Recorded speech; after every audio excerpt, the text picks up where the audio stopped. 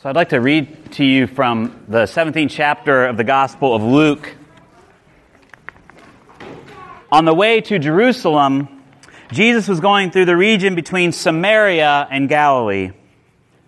As he entered a village, 10 lepers approached him. Keeping their distance, they called out, "Jesus, Master, have mercy on us."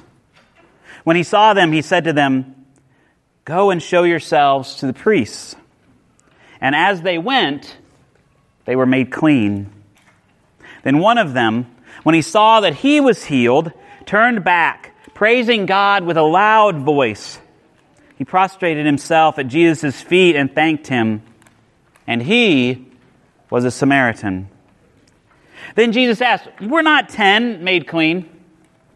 But the other 9, where are they? Was none of them found to return and give praise to God except this foreigner?" Then he said to him, "Get up and go on your way. Your faith has made you well." So this morning I want to talk about 3 words, just 3, and I'm sure you know exactly what they mean. So here they are: Eleeo, Katharizo, and Eucharisteo. So we're done, right? I can sit down? Right? You know what all those mean? Yeah, awesome. As we look at this story, we see these words play very prominently. And I think that they then play into what it means to live a life of thanksgiving. But I want to stop there, and I want to talk about what I think a lot of us maybe aren't thankful for. We're not thankful for living in a culture right now that seems inundated with the brokenness and sin of how we mistreat each other. Back earlier this year, we had a recording of our president talking about groping women. And that led to many women having to relive some of the ways that they were sexually mistreated. But we sort of swept that under the rug and moved on to the next thing, which, we had a lot of next things. We had hurricanes. We have another great migration that's happening because of one of those. Puerto Ricans are now flocking to Florida. I mean, almost everybody, because it's just such devastation there. We have shootings. Not just one, but at least 2 mass shootings. One in a church, which, even though most people don't, or a lot of people seem to not care about church anymore, when something happens in a sacred space, I think it touches in us something a little bit different. But we should be immensely upset and unthankful about the fact that these things happen in our country. And now we're revisiting this sexual misconduct question again, aren't we? That we've allowed in our culture for men to treat women in such ways that are degrading and horrible. And for Christians, we ought to be appalled that there was some references made to biblical justification for this kind of behavior. If you want to talk to me about that later, I'm more than happy to talk to you about that. I knew you could use the Bible to sort of justify about anything, but wow. I'm unthankful. I'm ungrateful about all of that. It feels like that our theology of sin all of a sudden begins to make sense, doesn't it? That there is something insidious, there is something in the human condition that just seems to well up over and over and over again, not just in individual lives, but corporately, where we're just bad. I mean, it's not just bad behavior, but it is just behavior that all of us would say is out of bounds, happens on a regular basis. And so as I thought about this passage, and I thought about these lepers. Lepers, of course, it's a skin disease. People didn't understand what it was back in ancient times. If you were sick like this, especially in a very visible way, people believed that God had, that you had sinned, or your father had sinned, or your father's father's father's father's father had sinned, and so it was never the mothers, by the way. It was always the fathers. Just let's be clear. So, because they were usually the ones that sinned. Okay, that was a joke, but okay. So they just assumed that somebody had sinned, and so that's why you were having this disease, and so lepers were put off into leper colonies, and there were rules about how close they could get to regular people. They could not get within a certain distance of regular people. If you touched a leper, you were made unclean, and so that meant you had to go before the priest to be certified and go through a cleansing ritual. And what's interesting about that is that at least according to this scripture right here, is that if you were a leper and you were put in a leper colony, they didn't separate the Jews and the not Jews. That all of a sudden, your disease made you one with everybody else who had the disease. You had to live with people that you probably didn't like very much. Because at least in this grouping, we have Jews and Samaritans.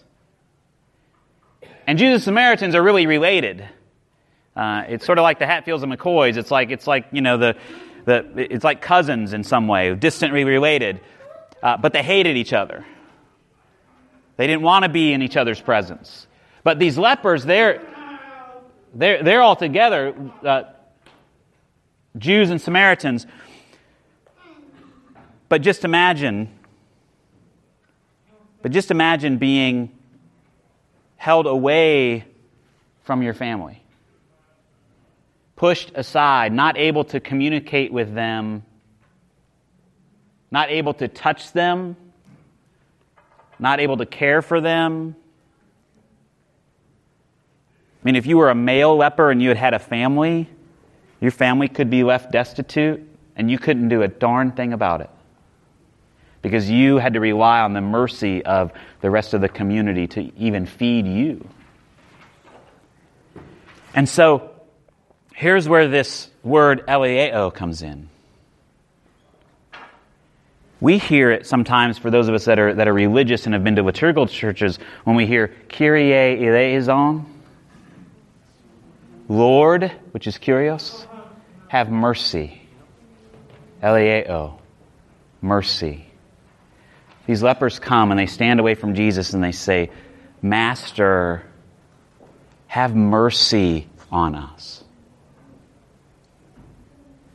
It's almost as if they're saying, we are unclean, and we so desperately want to be clean. We so desperately want to re-engage with society. We so desperately want to not have this happen to us. We so desperately want this to change. And I don't know about you, but that's what I've been thinking about what's been going on recently. Lord, have mercy. Master, teacher, have mercy on us. Cleanse us and heal us from what this sin, this brokenness that just seems to permeate not just the American culture, but our world. Have mercy on us. Eleeo. And it says, when he saw them, he said to them, Go, show yourselves to the priests. It seems sort of weird. I don't know about you, but I mean, I think that for a lot of us, we think Jesus is gonna come over, lay hands on them, say abracadabra, and they'll be healed, and everything will be wonderful. We'll have a party and go on. But that's not what he does. He says, "Go and show yourselves to the priest." Does anybody know why? It's part of the ritual, right? If you were a leper and you thought you had been, because lepers could get better. I mean, the disease could leave them. Or maybe they didn't have it at all and it was just eczema. Seriously, they didn't know. They didn't know what these things were. And so, but they had to go, as you say, Kenna, they had to go to the priest and they had to go through a ritual. The priest had to certify that they were healed. And then they could rejoin the community.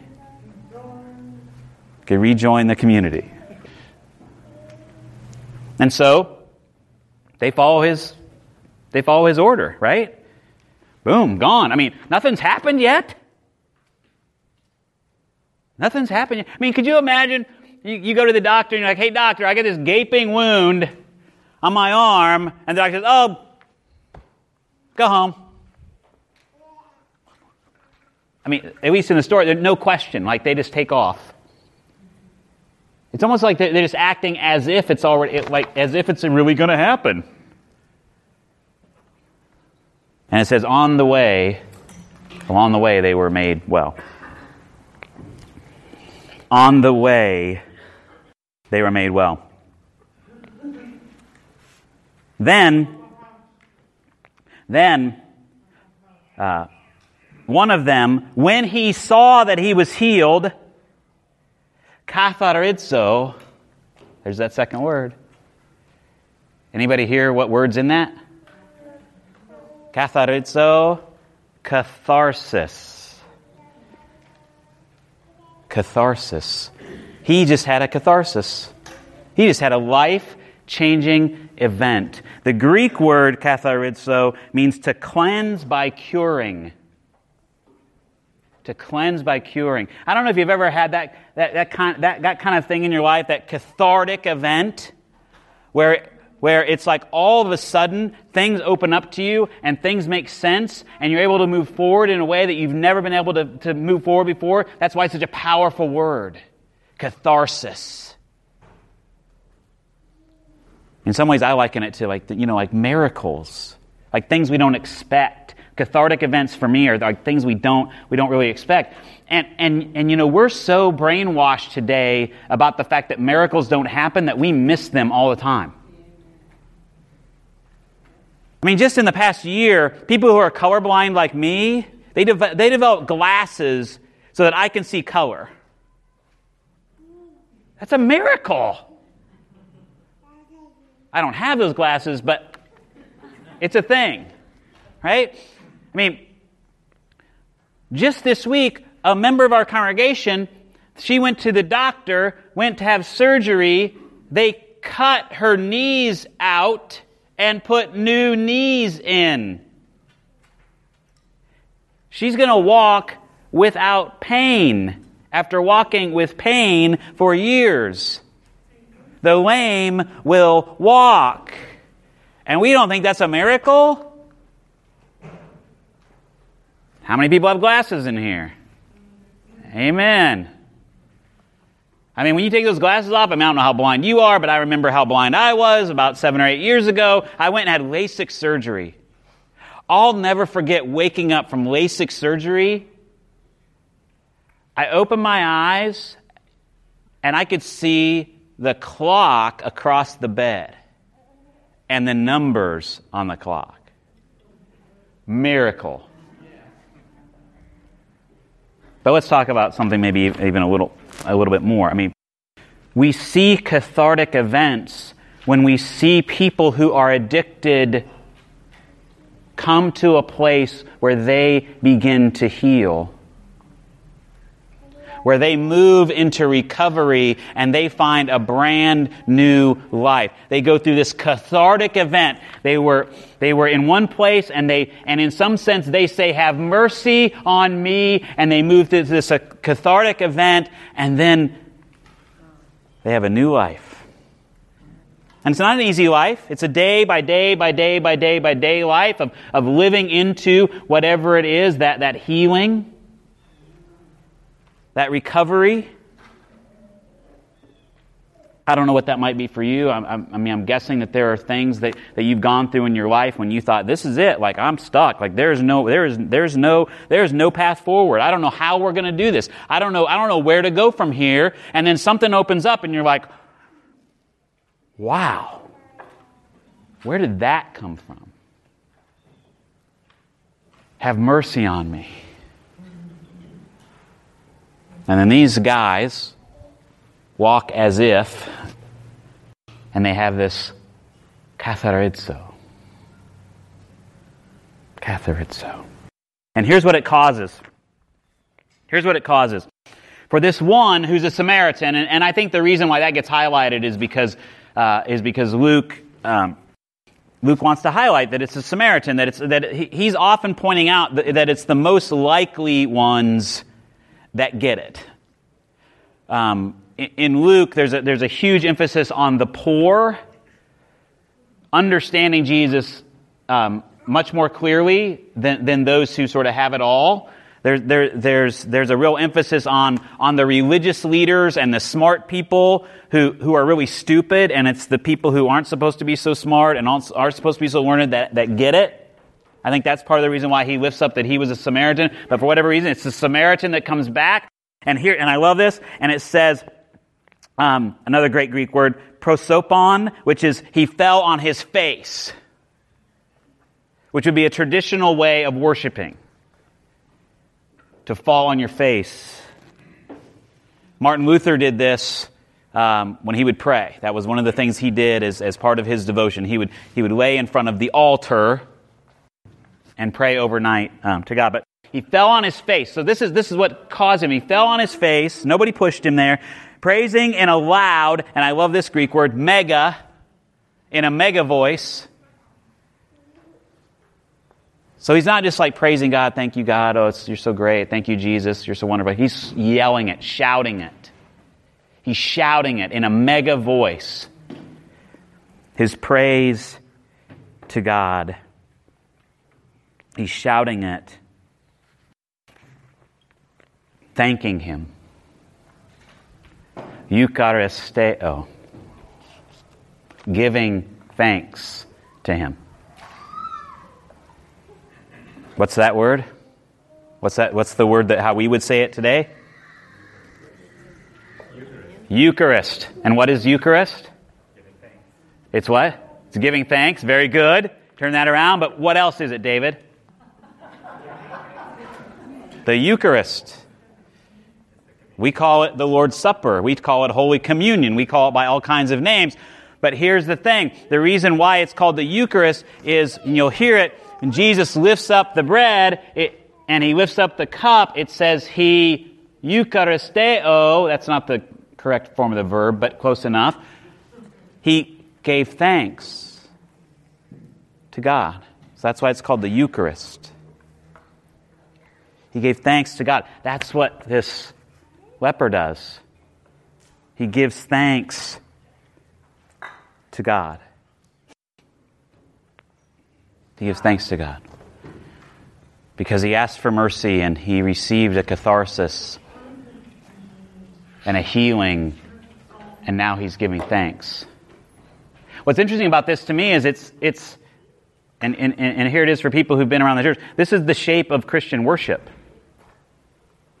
Especially for Presbyterians, because we're big on confession, right? Which most of us don't like very much because we don't think that there's anything wrong with us, and we think that's what confession is all about. Mostly, confession is just saying, Lord, we're going to acknowledge the things that aren't going well, which is what I did at the beginning of this message, and the ways in which we may play a role in that in our lives, even though we don't understand that, perhaps.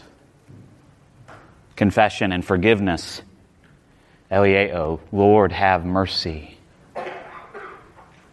And then in Jesus, we receive this catharsis. We receive this healing. We receive this wholeness freely from Him. We believe in His life and His death and His resurrection that there is a catharsis, there is a cleansing, there is a healing of sin and brokenness, that it is here now and has yet to come in its fullness. And that's why it's so frustrating. Katharizo. And then we have confession. We hear that forgiveness. We hear the Word which feeds us and fills us. And then we share in the giving thanks. In the Eucharist. And here's the cool thing about the Eucharist,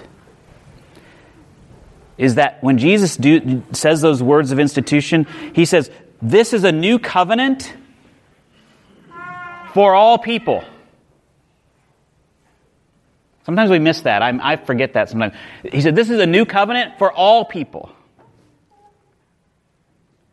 I'm going to say it one more time. This is a new covenant for all people. Everybody deserves mercy.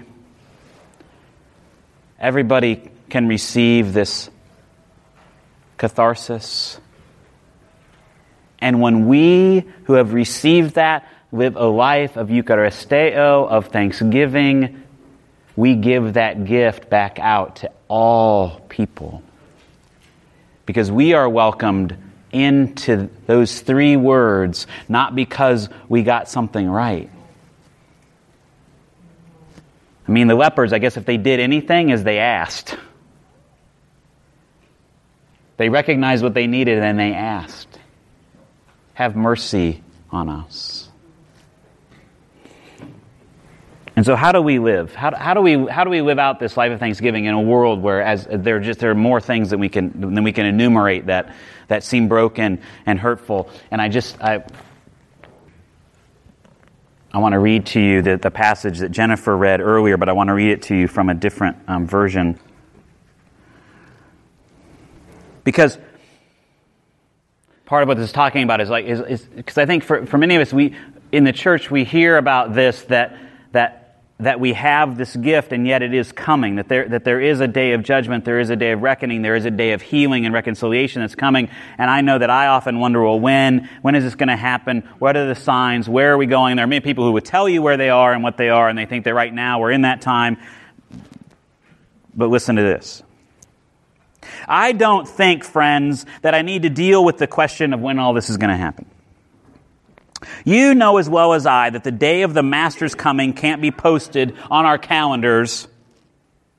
He won't call ahead and make an appointment any more than a burglar would.